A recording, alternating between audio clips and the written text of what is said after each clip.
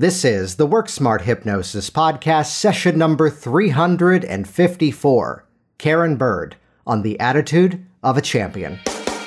Welcome to the Work Smart Hypnosis Podcast with Jason Linett, your professional resource for hypnosis training and outstanding business success. Here's your host, Jason Linett. Hey, before we dive into the conversation you're about to listen to between me and Karen Bird talking about working with athletes, working with people who are involved with sports and all things peak performance with hypnosis, I'd like to give you a quick frame on this episode that I think I've used maybe 24 or so times in the 350 plus that we've done. Here it is. You're about to listen to a 3-hour conversation that Karen and I pull off in about maybe 37 or 38 minutes. Basically, there's a lot of stuff inside of this conversation where Karen shares her story of a bit of a chance encounter, as many of us had, with hypnosis. And then from there, getting the opportunity to then begin to teach and share with others inside of the hypnobirthing world. And there's a lot of insights that she shares around that, plus some incredible correlations that, hey, if we can do that with hypnosis, think about what else we can help people to accomplish.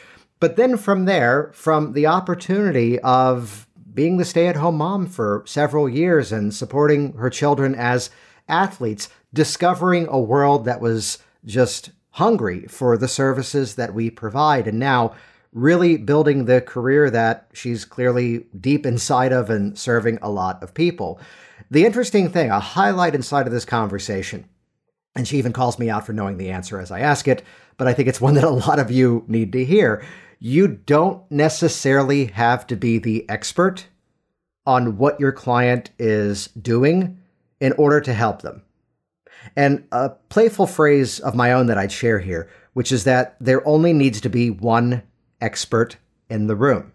And the benefit of this phrase is it's actually mutually beneficial.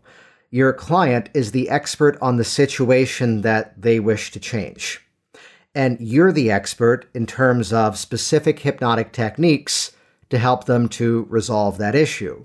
So here's my old story from years ago of the person calling me up for golf and asking me how often do I play. And I'm now revealing that when we play putt-putt with the family, I'm the one insisting we not keep score because at the time my 4-year-old and my 6-year-old were winning and had a better score than I did. And now that they're 8 and 10, they are definitely pummeling me because sports games are not necessarily my thing. That being said, we don't have to be the expert. How do you feel now? How would you rather feel? As Karen expertly says in this conversation, it comes around to the confidence and it comes around to the mental toughness that they're bringing to their game. And that really becomes a big difference between the amateur and the professional. This is my favorite kind of episode here because I asked for examples and she gives them. I ask, what's that technique? And she teaches it. So this might be one you listen to a couple of times and take some notes on. And be sure to check out the show notes over at worksmarthypnosis.com. This is episode number 354. So worksmarthypnosis.com/354. We finally started doing that. That makes it so much easier, doesn't it? And that's where you can find how to get in contact with Karen, how to connect with her on the various social media channels, and find out more about the work that she's doing. And while you're there too, check out hypnoticbusinesssystems.com. This is the all-access pass to my hypnosis business training library. There's no need to have to reinvent the wheel. Instead, model what works. And as a side note, this program used to be tell you what to do. Then it became show you how to do it, as this is often a field that's not as technically savvy as would be beneficial in the running of an online business. And in recent years, it actually kind of graduated to a give you the assets to get up and running even faster. So there's some done-for-you marketing campaigns that you're free to use exactly as is, put your own name on it though, or model it and turn it into something else. One of my favorite moments was when someone took my Stop Smoking email campaign and turned it into a dream exploration workshop series of emails. I don't think I'm clever enough to pull that off, and he pulled that off expertly, and it was really, really cool. Now, I'll give you a side note here. While you're on that hypnoticbusinesssystems.com page, look at the very bottom. There, at least in terms of now, is a little bit of a floating bar. And if you click that, that's going to give you access to an on-demand presentation that's going to teach you specific methods you can plug into use right away to help you to attract your ideal clients and grow your own business. Check that out at hypnoticbusinesssystems.com. And here we go. It's about time. I've known Karen for years and finally worked out the time to get her on the program. Here it is, episode number 354, Karen Bird on the attitude of a champion. The first introduction into hypnosis was when I was back in college, going through my psychology major. Yet I recall it being about a half a page. Yeah. And I remember learning about it, yet it was not really taught. It didn't seem important. There was many other different modalities to use. And then when I was about to have our third child, I was going to have a C-section, and I had heard about hypnobirthing on the radio and learned that it was something that we used by ourselves. And I thought to myself, I'm just going to try it. I have a psychology degree. I remember hearing about hypnosis. I'd rather use hypnobirthing and try it than have a C-section. And surprisingly, at the time, I didn't believe it, but it worked so well that my OB, I was the talk of the hospital. Nice. And then the OB said to me, if you ever want to teach it, I will endorse you in my practice, which is all I needed to hear.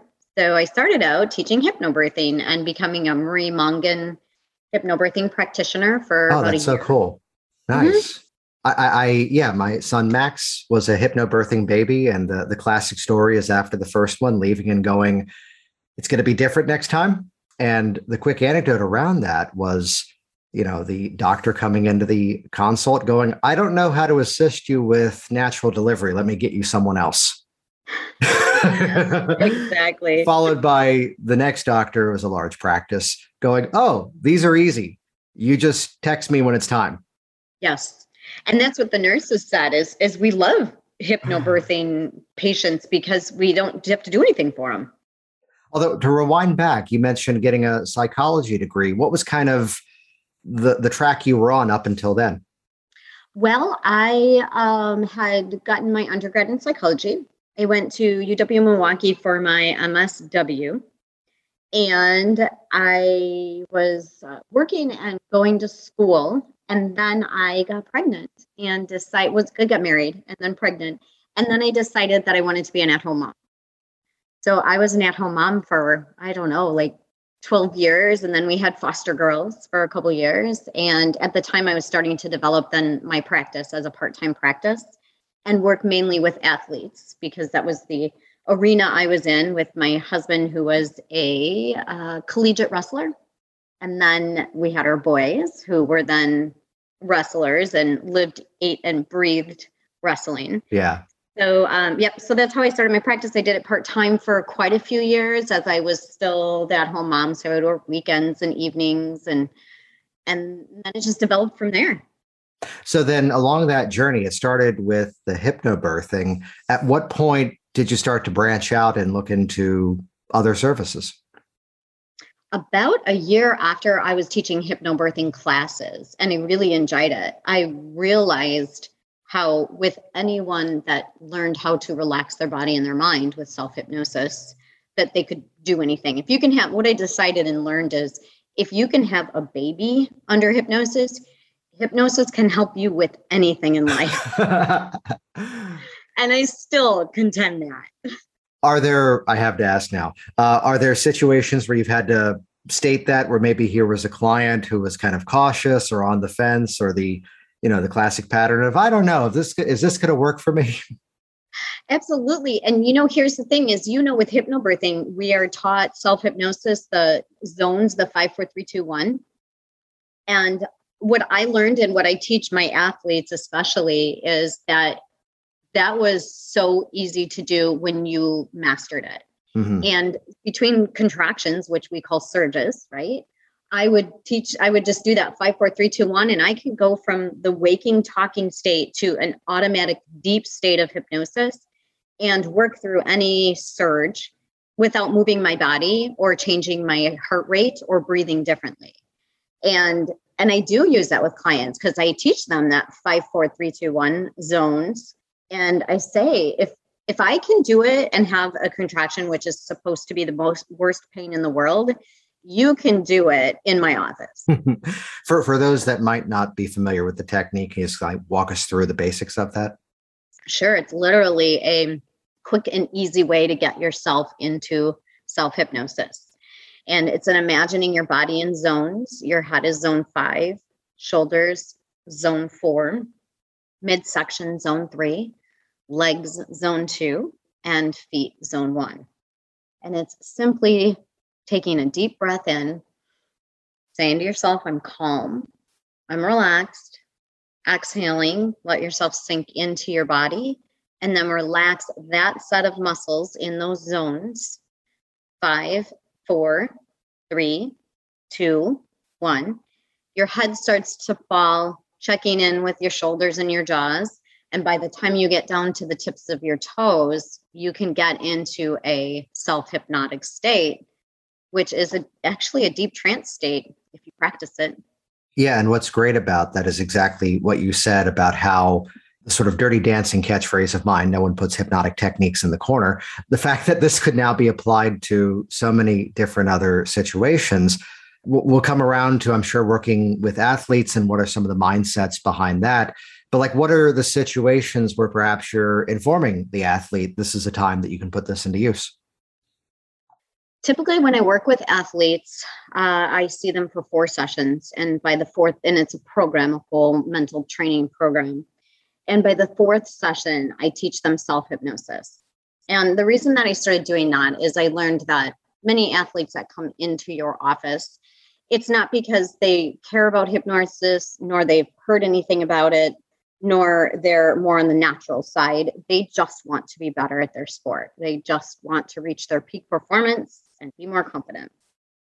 So what I found is that by the 4th session, they now believe in hypnosis. They've felt hypnosis. They have seen the results that we have worked through.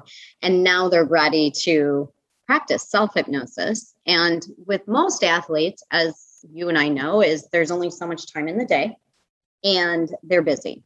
And to me, it's very important that they practice self-hypnosis and visualization. Because as we know, that's the blueprint as they step on the mat or get into the game. So it's a quick way that I can teach my athletes. And most of them, when I ask them which technique, I'll teach them a few self-hypnosis techniques, which techniques they used or they use. 9 times out of 10, they'll say the zones. Yeah. Well, the beauty of that is it's something they can do in the moment. It's something that they can do without having to escape. It's not necessarily I need a dark room and a CD player kind of experience. Exactly. Yes. And I tell them, do it in your study hall. Literally just take a few moments and do it and do your visualization and create that blueprint of what does your perfect game look like. So it's definitely the technique that I find most of them prefer. Even though I teach them the stairs and a few other ones, this is the one that they tend to rely on. Now, in terms of a structural approach, you mentioned something here that we kind of hear a balance of both sides of this. Some would begin by teaching self-hypnosis strategies to the client.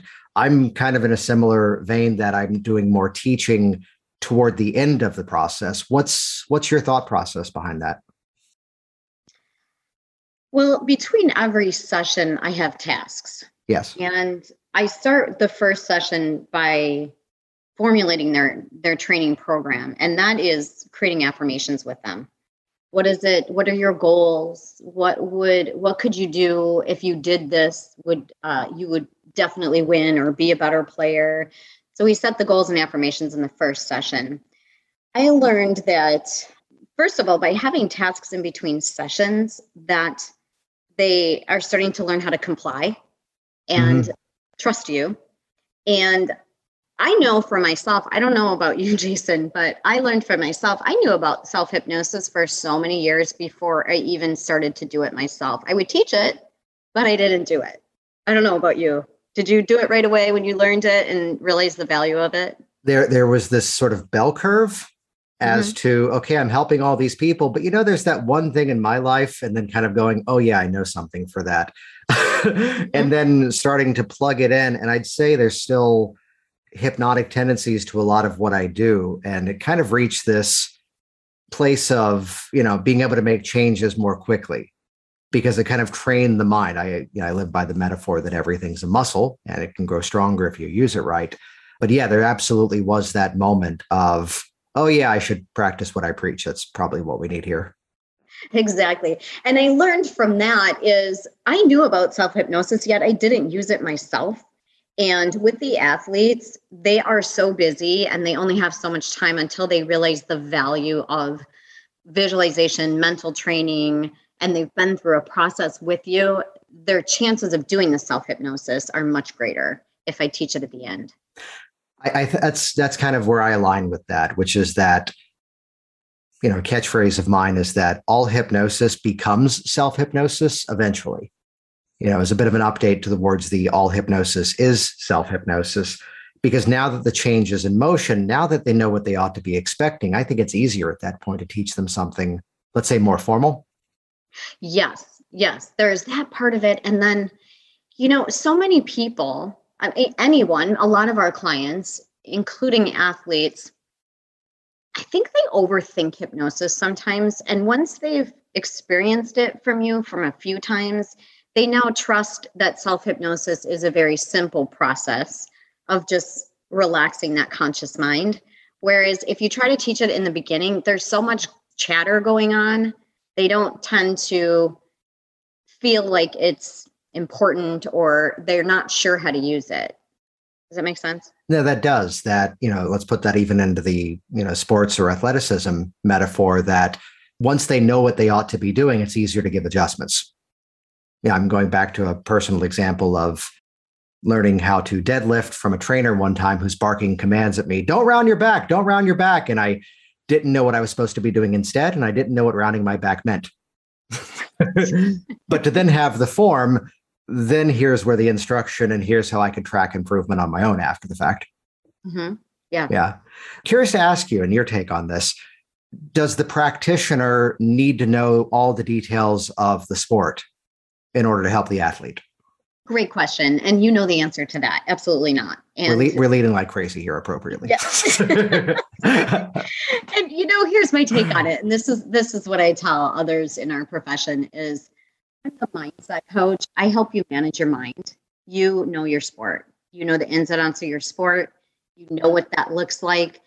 Yet I don't have to know anything about your sport. And I'll admit when I have let's say I have a lacrosse player come in and I don't know the sport that well, or I had a guy that was went to the Olympics for bags. You know that Bago game? No, I don't. Now I have to Google this. Okay, so it's the wooden board that has holes in it, and you throw the bean bags into the holes. Isn't that also called cornhole? Yes, okay. It is. Yes, it is.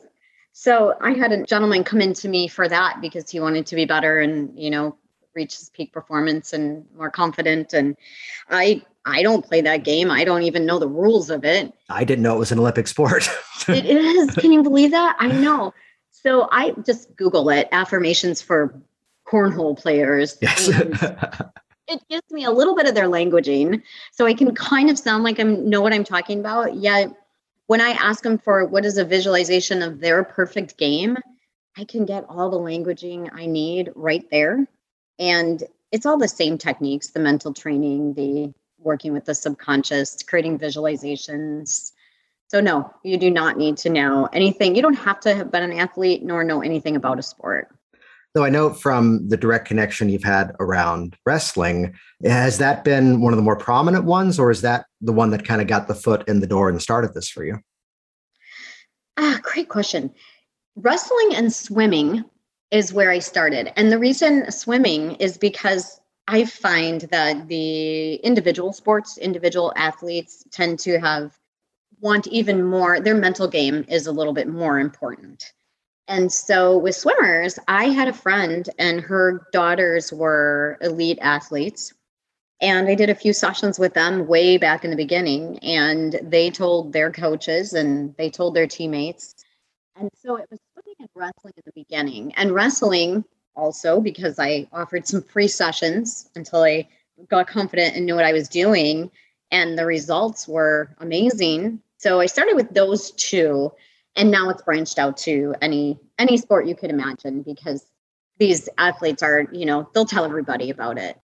That's definitely been the experience. That insight you just dropped there about wrestling and swimming, that in the most cases it's the solo aspect. I'm thinking of even the baseball players that I've seen over the years. It's the pitcher, it's the moment at bat. Mm-hmm. Have you run into the situation where it is something of a team aspect? Oh, absolutely. I see football players and basketball players, and because they still feel responsible. And, the bottom line is, I would say 99% of them come to us or me for confidence. They know they have the ability, yet they have that self-doubt, and that affects their performance. And again, I do see athletes for performance anxiety and mental blocks, a gymnast that can't perform a backflip anymore, cheerleaders, injuries. But I would say the majority of them are confidence. And we all know that confidence changes the way we do anything in life, even if it's a team sport. Yeah, that's something I was going to ask you about too, that oftentimes there is that catalyst. And what you said there was right on, that these are people that clearly already know they have the capability.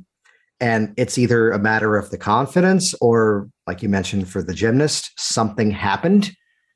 And it's about moving past that and getting back to the confidence. Do you find there's a bit of a common through line of the story as to why now they're in front of you? What do you mean by that?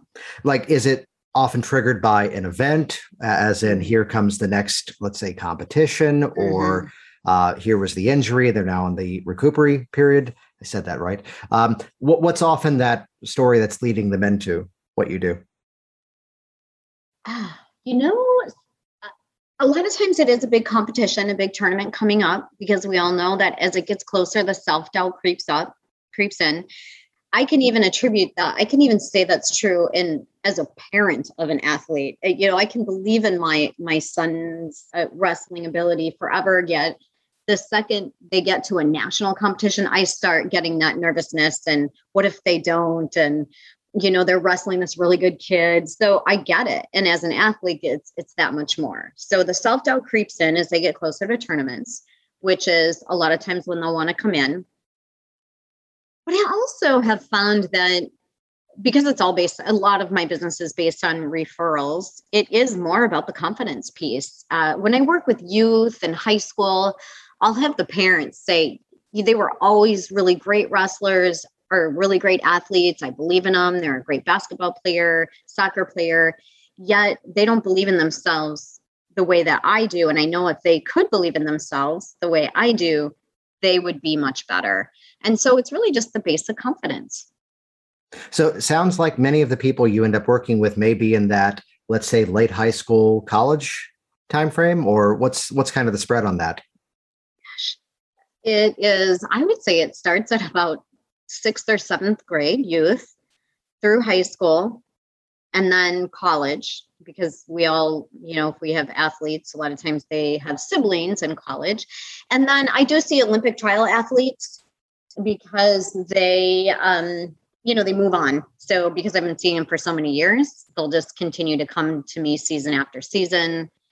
And I have worked with a few professional athletes, although they don't like to tell others. So they're not as good of a referral base.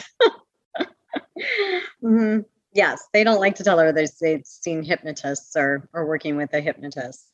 I forget if I've shared this story with you at one point, that part of the backstory of what launched Virginia Hypnosis was that in Northern Virginia, there was a newspaper that printed a different edition in every individual city. And Fairfax County is like 32 cities. So they print all these specialized editions. And they said, we're not going to print it in Alexandria because that will look like advertising. Let's put it in this other city in the county 15 miles away. And it was a gymnastics coach that read that article. And then the amount of word of mouth that came in after the fact. Meanwhile, I then started to work with bodybuilders and power lifters, and they don't share. Mm-hmm. No. Yeah. Yes. I have found that also. I've worked with a few of those, and no, I think it's because they want to keep it to themselves more so than they're embarrassed about it, but I haven't quite figured that out yet. Well, it's so much of that world is, again, getting into just that little bit of an edge, because sometimes it might be the difference of 3 extra pounds on the barbell. It might be just that little bit of a shift of technique that suddenly is every reason why they win. And they're friendly to each other, but it seems to be a little bit more cutthroat when it's actually the competition side. Yeah. Yeah. I've seen that with some of my MMA fighters. I've seen that with lawyers as well, which is a whole other conversation. So which leads into, are athletes the only thing that you do, or does this lead into, let's say it as more, let's say retail hypnosis type things? Yes, for sure. Because most athletes that I see, they're not afraid to tell others about, at least the age groups that I see. They tell everybody why they're doing so well. And so then I have parents and siblings come and do weight loss hypnosis and smoking hypnosis. Can you help my friend with anxiety? I'm afraid of flying and I'm going to Florida next week. And so, yes, I would say, even though I'm an expert in sports hypnosis, it's maybe even 50% of my clientele because of the referral base. Yet you're illustrating, I think, something that a lot of people need to hear, which is that we get this expectation that if someone's going to niche down to something, that means that's going to be the only thing that we do. And instead, by niching down to something specific, that's the biggest foot in the door that we can have. And then everything else will likely follow as the result. And it sounds like that's kind of the roadmap towards a lot of what you've been doing. Yes. And like I tell everybody, if you have heart issues, you don't go to a general doctor. You want a heart specialist. And that's how people find you. Yet when they see the results, they will refer you to everyone. So then from that, inside of this program, we often talk about, the work that you're doing. I'm curious to hear, you've mentioned affirmations, you've mentioned teaching self-hypnosis. Is there a bit of a roadmap that you kind of bring them through? Are there specific techniques that you tend to find are the go-to methods for your athletes? Yes, there is absolutely a roadmap. In fact, I love athletes and high performers. So I use the same program for speakers and entrepreneurs, musicians, and it's a pretty simple system. And a lot of it is mindset training. We go through things like thought stopping, carrying yourself like a champion, writing affirmations, paying attention to your thoughts and reversing them, changing negative to positive. I teach, the visualization. So there is a roadmap that I love to do. And the reason that they're my favorite clients is because there's not a lot of emotional stuff going on there. It's more about peak performance enhancement. And so, yeah, there's 4 sessions. It's pretty cut and dry. And of course, there's hypnosis in there, and there's making a recording with their affirmations for them in there. Yet it's a pretty easy program that we can use with athletes because they want to succeed and they will do anything you tell them to do. Well, we were having a conversation before we hit record, and it was we're part of a business group that I'm in. The dialogue popped up at one point where someone suddenly stumbled upon, wait, that's the market that I like talking to the most. And I heard it, and I'm over here, it's a Zoom meeting, and I'm over here nodding, going, oh yeah, that's why. And it's part of the reason I like working with entrepreneurs. It's part of the reason that I like working with athletes. I'm doing less of that now as we've kind of repositioned the focus of things. But to put it in the athletic sense, these are people that are used to practice. These are people that are used to putting in effort to see a result. And that's a different dynamic than I haven't been able to do this thing yet and I need help. Mm-hmm. Exactly. And to that point, this is what I tell them is you have a physical coach and now you need a mental coach. Nice. You don't want me to be with you all the time. I promise you, I can't be with you all the time. But what I can do is teach you how to be your own mental coach. And that's going to make the huge difference between winning and losing. Now, it's clear that these are conversations that you've had many times, and I'm curious to kind of open up the conversation around what are some of the things you're doing in addition to the referrals, in addition to the word of mouth. what's classically working for you to be found by this world? Google, Mhm. Google Business. And that is just putting the testimonials on Yes. Google Business, changing out my pictures. I don't advertise. I don't pay for any Google Business ads, yet I get hundreds of hits a week. Nice. And then Facebook, testimonials on there, having a Facebook group where I encourage my clients to get into the group and give little tidbits and do weekly Facebook Lives for them. They love that stuff. That's mostly it. And referrals. I don't do any paid advertising for my individual business. Yeah.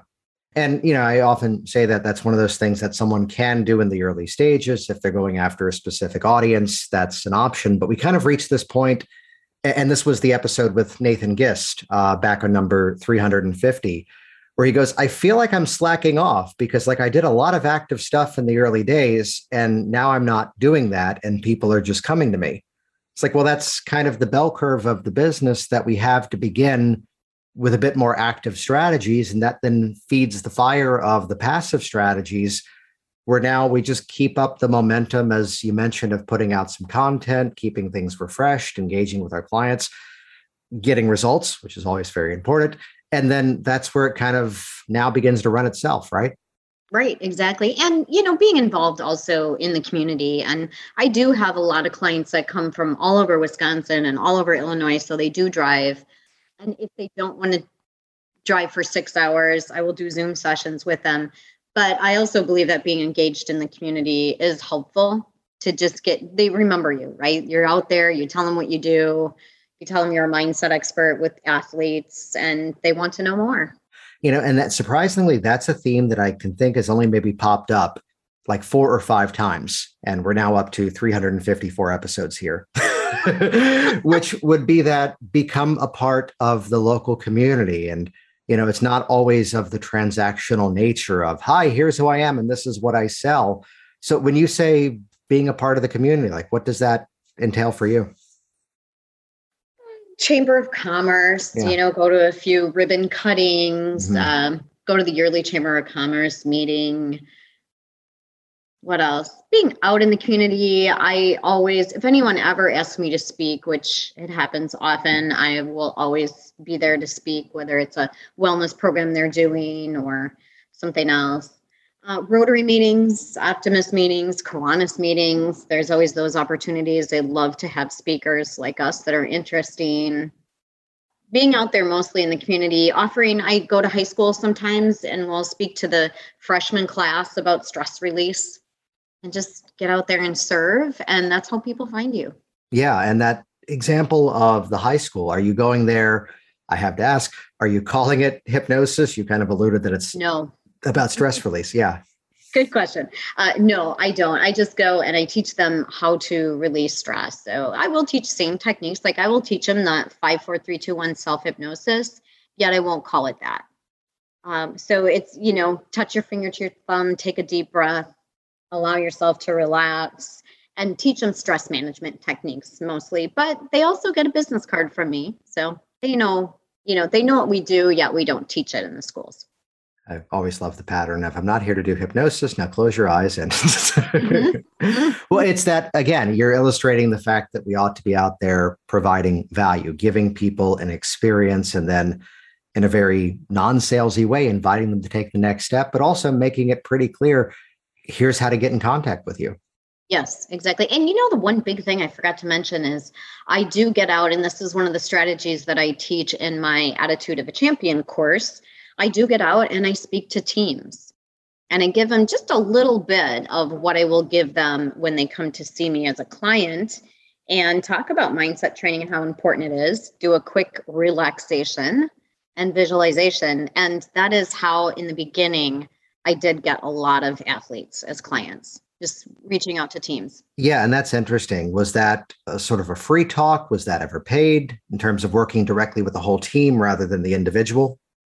That is a free talk because, like I told the mentees in my class, is the coaches, they're the ones that'll get you in front of the teams.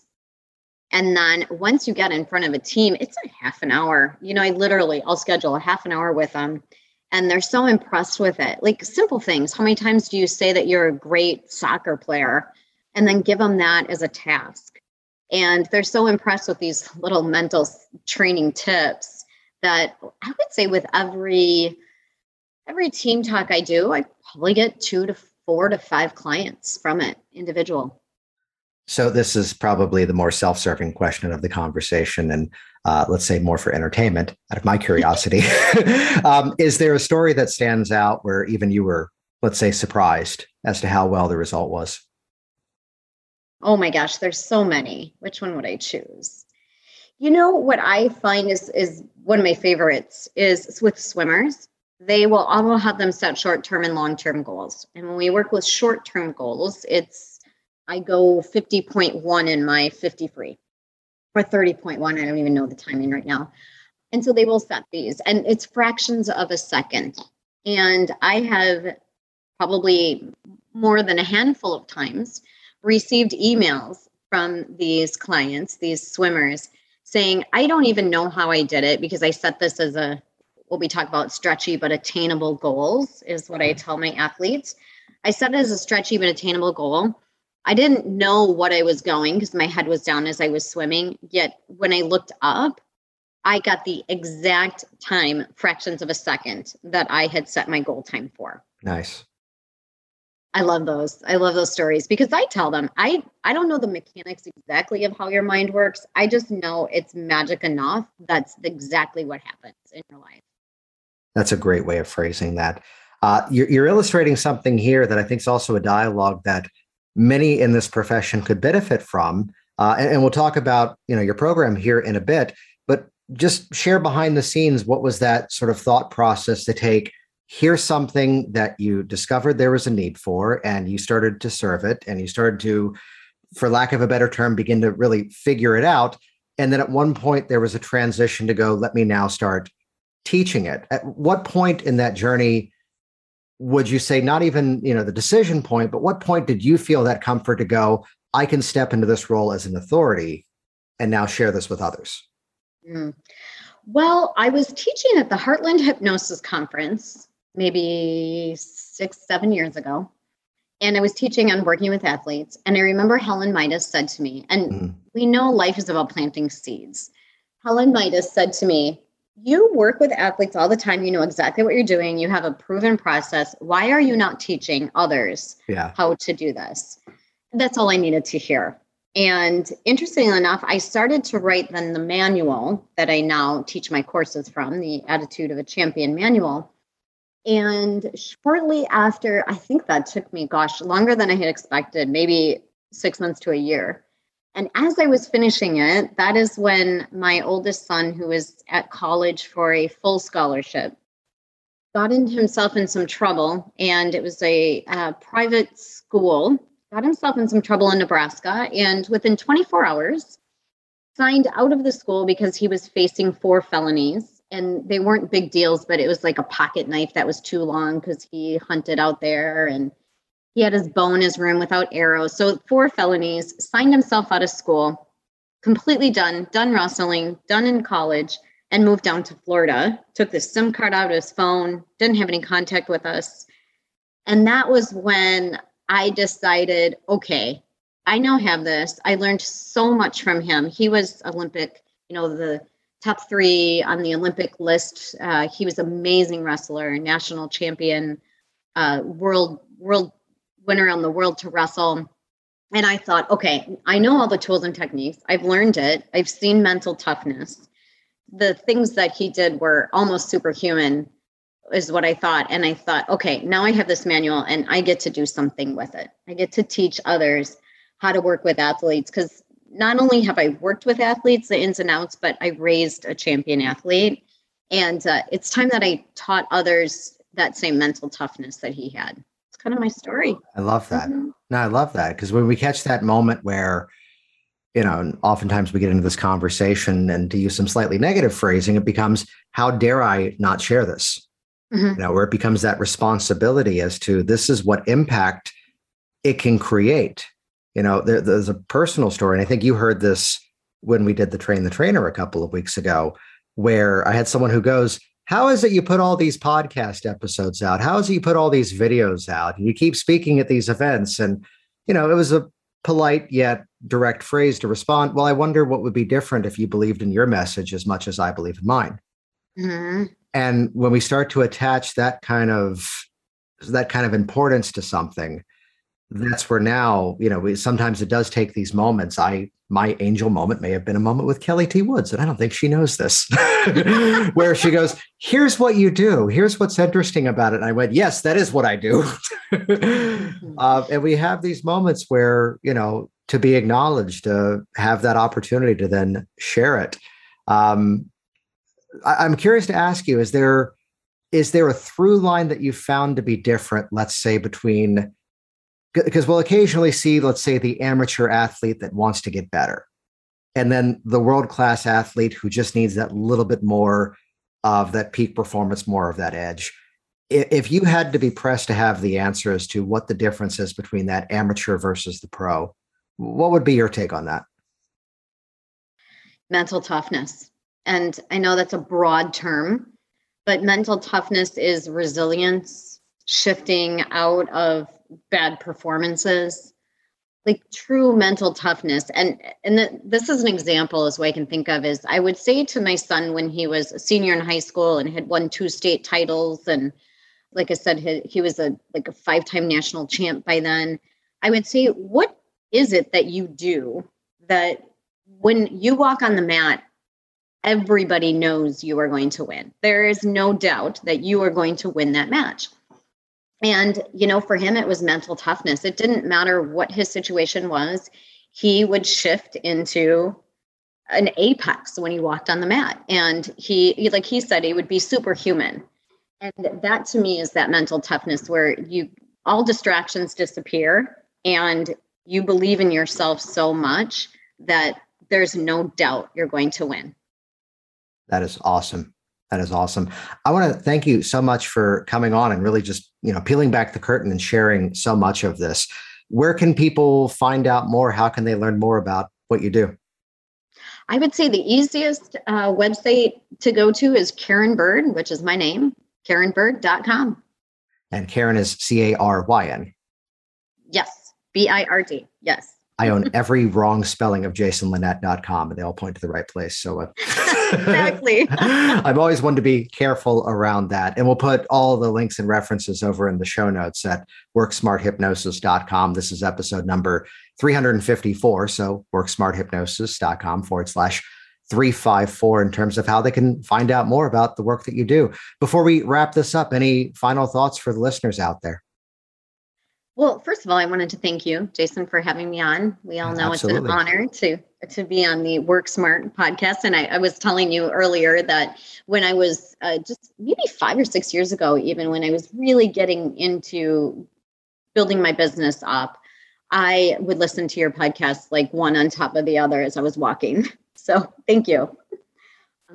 No, I think that's it. My mission, and you mentioned this and alluded to this also, is I can't reach every athlete in this world, yet I know how to help you have mental toughness. I know how to help and create champions.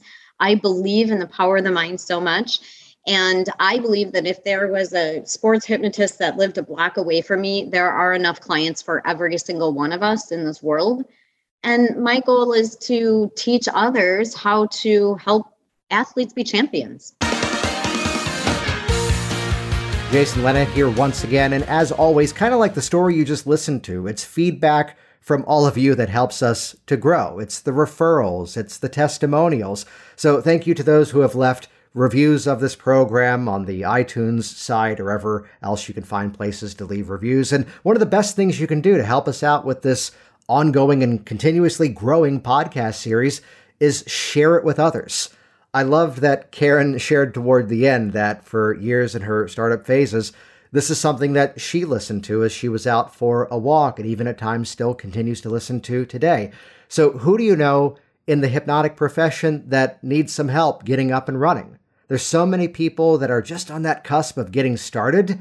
Share these episodes with them, whether it's ones like this with outstanding conversations or some of the solo episodes that I've done over the years. And I'd invite you to head over to the show notes, worksmarthypnosis.com/354. That's where you can find all the details of this specific episode. And again, check out hypnoticbusinesssystems.com. More than 200 hours of content. It's lifetime access. And the reason it's called Hypnotic Business Systems is because every module stands on its own. If you're in a startup phase, you'll see that's why it's going to make sense to go in the published order of content. But then again, you might be in that spot where it's time to now scale up your efforts and see a greater impact for the work that you're putting in. And yes, of course, see greater value coming back. That's a more lofty way of saying earning more money, or as we like to say, making it rain. So head over to the hypnoticbusinesssystems.com website. Look it over. Though while you're there, look at that floating bar at the bottom. Sign up for that free on-demand masterclass. Learn some strategies you can put to use right away, and join us inside of hypnoticbusinesssystems.com. See you all soon. Thanks for listening to the Work Smart Hypnosis podcast at WorkSmartHypnosis.com.